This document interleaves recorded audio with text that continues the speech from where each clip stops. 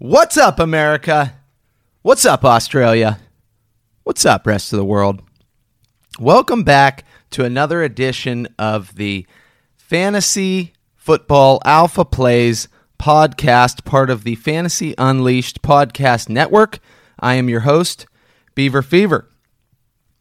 Now, last time we decided that the Alpha Plays were only going to consist of single-digit owned guys for tournaments.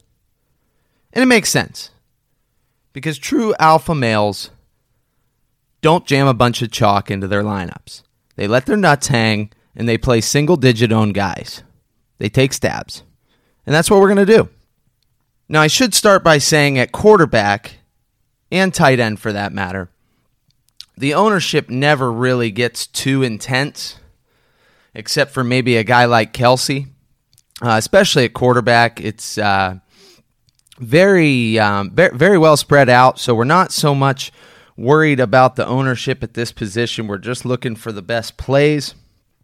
And to me, that's Jalen Hurts. I think everybody made a big mistake not playing him in cash last week. Yes, there was a lot that was uncertain, but I think that we should have anticipated the rushing floor being a much bigger factor. So let's take a look at what Jalen did in Week 14, because in all reality, it was a historical first start for a rookie quarterback. He took 0 sacks on 30 dropbacks. Not really fantasy relevant, but to me, the most impressive stat of them all. Just behind one of the worst offensive lines. You know, it was the biggest mismatch between offensive line and defensive line of the week in Week 14. 0 sacks, 3 hits on 30 dropbacks. Unbelievable. Became the second QB in history to have 100 yards rushing and also the second QB in NFL history to have 18 rush attempts in his first career game. 14 of which were designed runs. That's the most designed runs we've seen by a quarterback all season. Massive, massive floor-ceiling combo. If we get anything close to that again this week in a great matchup against Arizona. Let's take a look at the matchup. The Cards play primarily man defense, and they blitz at the league's 5th highest rate, both of which bode well for an opposing quarterback, dual-threat quarterback. And it shows. They've given up the 6th most rushing yards to the position. They've surrendered over 20 fantasy points to a number of dual-threat quarterbacks this season, including Josh Allen, Tua, Bridgewater, and they gave it up to Russ twice. They all had success on the ground, so the matchup looks great. I don't think that you even need to pair him in tournaments. I think you can run him naked, which is a very rare occasion. Or you could even pair him with his running back, Miles Sanders, who got back to an 82% rushing share. Boston Scott was a non-factor. The Eagles ran the ball 36 times in comparison to only 30 pass attempts. So things set up nicely for the Eagles' run game. And I like DeAndre Hopkins as a bringback. Kyler's finally healthy, and Philly's been getting torched by opposing number ones. And he doesn't look to be in that group of super chalky wide receivers as it sits. Other guys that are on the radar for me, Patrick Mahomes always, anytime he's in a matchup where he may get pushed, we don't necessarily care about the numbers behind that matchup. We just want Patrick in a shootout, so I'll take that all day. I think there's a good chance for that. We've got Lamar, who in fact might be the better play on paper, especially on FanDuel. He's been red hot, back to old form, averaging 80 rush yards per game over the last 5. Jacksonville's giving up 160 rush yards per game. They're in the 4th most fantasy points to opposing quarterbacks. So, nut spot for L-Jax here in good form. And another guy that I have to mention every week at this point is the old Trubber, Trubisky, QB9 since the takeover. He's in a good spot. Let's move on to running back.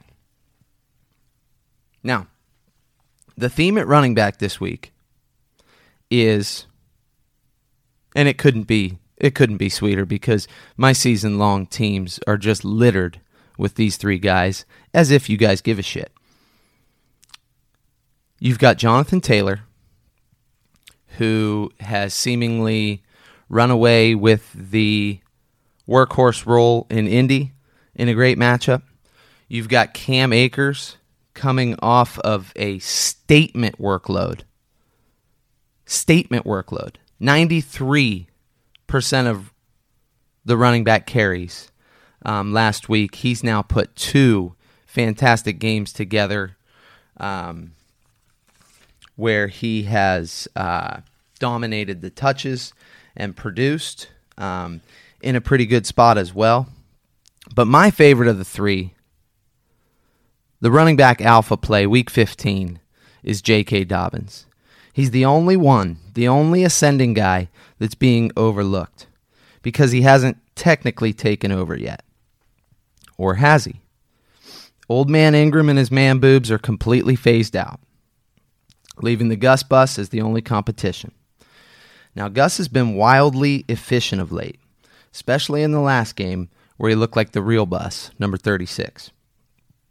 In fact, he didn't even look like that. He looked like the bus that you can jump into on GTA and just run over crowds of people. Or at least that's what I do. God, I need to see a therapist. Anyway, the point is, even in a game where he had 49 rush yards and 2 TDs, he still got outsnapped by JK 62% to 27%. Outtouched 13-8. And it's been a similar split over about the last month. Now, Baltimore's projecting 35-plus rushes in this game.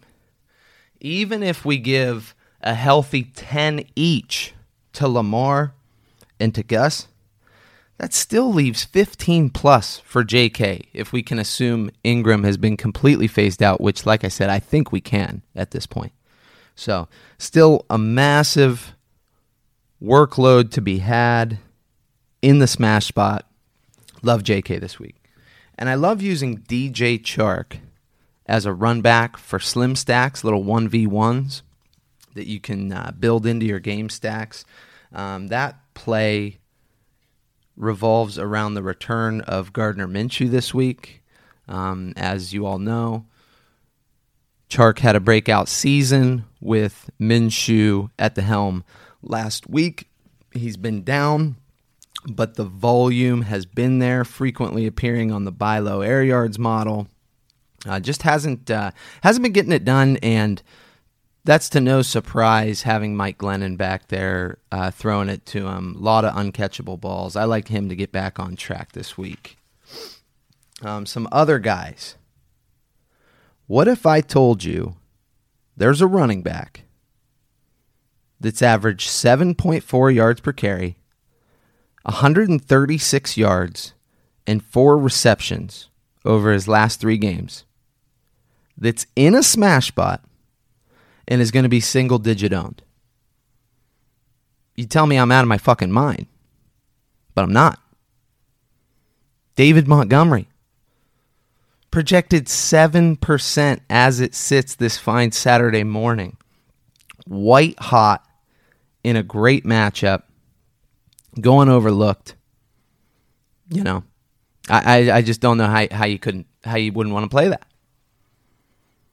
Unless you're a total fish like Josh Selway and you just want to keep paying the Monty tax. That's fine. We'll keep collecting. Another guy, CEH, coming off his highest usage last week in a long time. Very similar setup to JK.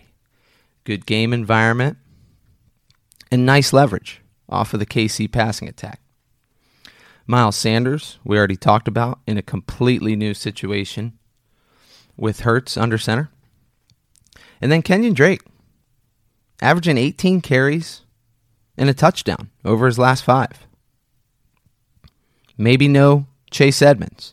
He was on the injury report. Admittedly, I haven't checked this morning. I'll have to check after this. If he's out, I really like Drake. He's in a tough matchup, though. That's the downside. But ownership seems to be in check. I don't know. Could be an interesting way to stack up that game that might be chalky. Maybe you do pair Hurts with a guy like Jalen Reagor or a Dallas Goedert, and then you run back with Drake. So there's an option. And I'd be remiss if I didn't mention the big dog's name. Indy Hember. Snow on the ground. Fur growing all over his body. Another big-time spot here. Going to run wild. Extremely expensive. Is it worth it? I don't know. Especially on a site like DK, where he's absolutely going to need the 100-yard bonus and 2 touchdowns to get there. And that's just to hit value. But, we've got a higher ceiling here than probably any other play on the board. And if you ask me, would I be surprised if he had 200 and 2 or 3 touchdowns? Absolutely not. So, in play. Alvin Kamara, I don't know how you get away from him in cash. Going to be mega chalk for a reason. Goes from the brink of, I'm not going to say fantasy irrelevance, but certainly dropped from that stud, that upper echelon, that stud tier. Goes from that to just overnight walking into the best run out possible with Michael Thomas being scratched and Drew Brees coming back. So we're back to old Kamara usage. You guys know the numbers. I don't need to list them off. Dude was absolutely crushing, the clear number 1 player in fantasy before the injury. Hard to get away from him. And then you got JT and Cam, who I mentioned. I love both of them. They're going to be chalky for a reason. They're ascending. They've already broken out. And I think the sky's the limit on those 2 guys. Looking like pretty good game environments for each of them as well. On to wide receiver. I don't mind any of the chalk. You've got Tyreek and Brandon Ayuk garnering the most ownership at the top for good reason. Tyreek has turned into a volume hog all of a sudden. It's just unbelievable the way they're using him. Brandon Ayuk, same deal, man. Just rock solid. 100 lock for 100 yards and a touchdown, it seems like. I mean, he's been right there over his last 5. He's seen games of upwards of 20 targets. Double-digit catch games. One of the safest plays on the board because now we get Debo out. We know that Shanahan's going to manufacture touches for his best weapons, and that's Ayuk. He's the only weapon. So I expect a lot of volume for Ayuk this week. We've got A-Rob crushing with Trubs in a good spot. I like Bob Woods. Great matchup. Good leverage off of Cam, chalk. And that's something that we need to understand is that the Jets, everybody just assumes, you play the running back versus the Jets. And it's gotten there. But the Jets actually have an average, if not slightly above average, run D. It's their pass D that's god-awful, league worst. And I think that we avoid the guys on the other side of the Jets too often because we think, the pass catchers that is, because we think, they're going to be blowing them out. There'll be no reason to pass in the second half. That's all blown out of proportion. That's bad game theory. If they're going to score 40 points, they got to get there somehow. It doesn't matter how quick it happens. So I like Bob Trees and Cooper Kupp this week. passing stacks in L.A. You got T.Y. Hilton, the Texan killer, coming off 80 and a TD in 3 straight, man. This guy missed OTAs, preseason, starter regular season, mini camps, all that shit. Just didn't get to build that chemistry with Phillip Rivers. And now I think the rapport's been built, and it's smooth sailing from here on out. Gets his favorite matchup that he's absolutely dominated in the past and that has been dominated of late. So, perfect storm brewing there for TY. On the other side, you got Kiki Kuti, the Colt killer. This dude, every big game he's ever had in his career has come against the Colts, oddly enough. There was one where he caught 15 balls. It's been on the back of volume, and it comes to no surprise. The Colts are known for playing zone D. They sit back. They don't give up anything over the top. They let it all happen in front of them. They keep everything in front of them. Fits right into the hands of a guy like QT, a slot buster. So I like going back to QT. Don't even mind Brandon Cooks. Brandon Cooks, A.J. Brown, these are more FanDuel guys. Target volume won't necessarily be there like it will be with some of these safer options, but explosive guys that can get you there in one play. And I like that on FanDuel where TDs and long plays, that's what it's all about over there. So I like those too. But I buried the lead. The Week 15 wide receiver alpha play. The forgotten man. The F1. Scary Terry. T-Mac, baby. Big ownership discount off the guys that I talked about. And he's got the shower narrative. With Haskins. Went to college together. These dudes shaved each other's backs. Slept in the same dorm room. All kind of chemistry built. So, Haskins back. And T-Mac just crushes with Haskins. It's that simple. In Haskins' last 6 starts, T-Mac has had over 83 yards receiving and 5 catches in 5 of those 6, including 2 games over 125 and a touch. Bad matchup, but we've seen him do it in bad matchups before. When this guy's rolling, he's damn near matchup proof. I'm going to take the shot on the F1 this week. Other guys I don't mind willing to throw a dart at in tournaments. I guess Sammy Watkins. That one's for Josh. So he gets credit if that hits. I get it. Get a slice of that premier game at lower ownership, lower price. Allows you to do a little bit more with it. DJ Chark, we already talked about. Return of Minshew. Even a guy like Lynn Bowden. If a lot of these Miami pass catchers, especially the short yardage guys, are out, if Jasicko's out, then Bowden's going to be tasked with a lot. Should have a nice workload. On a site like DK, I think he had 9 catches, 80 yards last week. Something like that. You're there. You're more than there. Super cheap, too. So keep him on the radar. Tight end. Similar to quarterback as far as ownership. We don't really worry about finding the low-owned guy because the guy that's considered chalk might be 11, 12%, where a low-owned guy might be 3%. So not a huge difference, not a huge edge.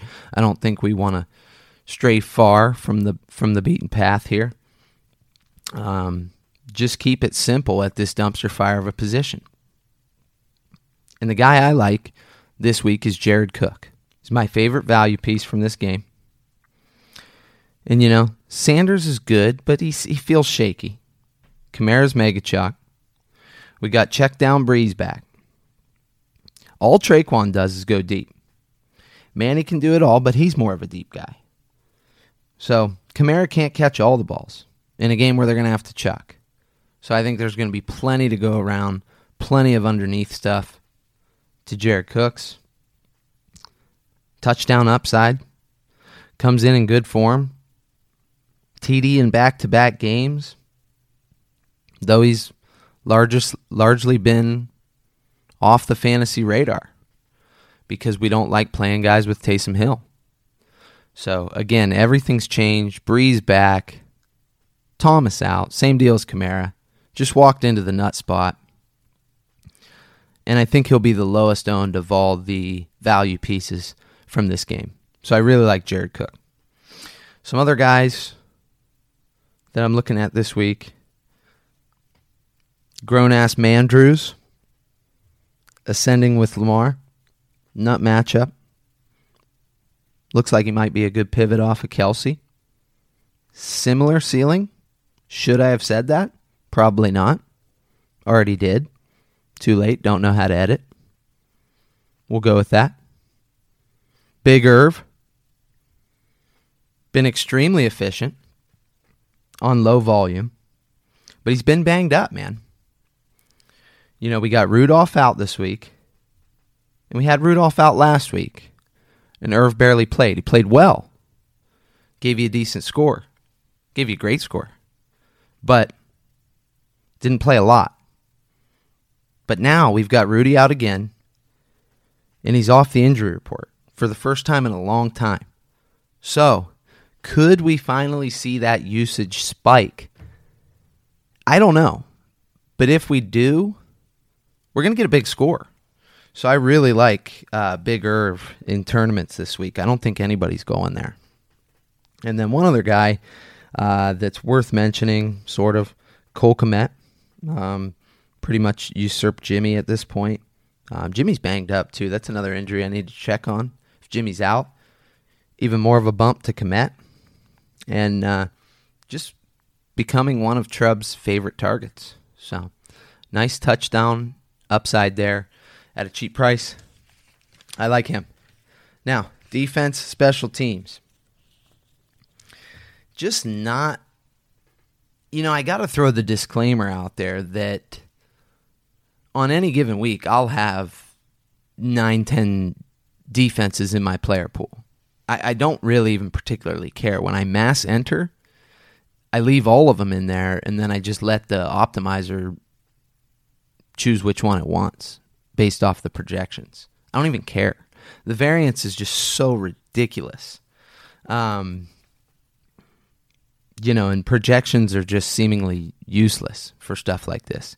What I like to look at is who's going to get the most pressure. I want to know what defensive line has the biggest advantage over the other team's offensive line, which is going to lead to pressure, which is going to lead to things happening. And that's what we want on defense. We want dropbacks. So that leads me to the Washington football team, my favorite defense of the week. Brandon Thorne does some incredible work on Establish the Run. A specialist in offensive and defensive line evaluation.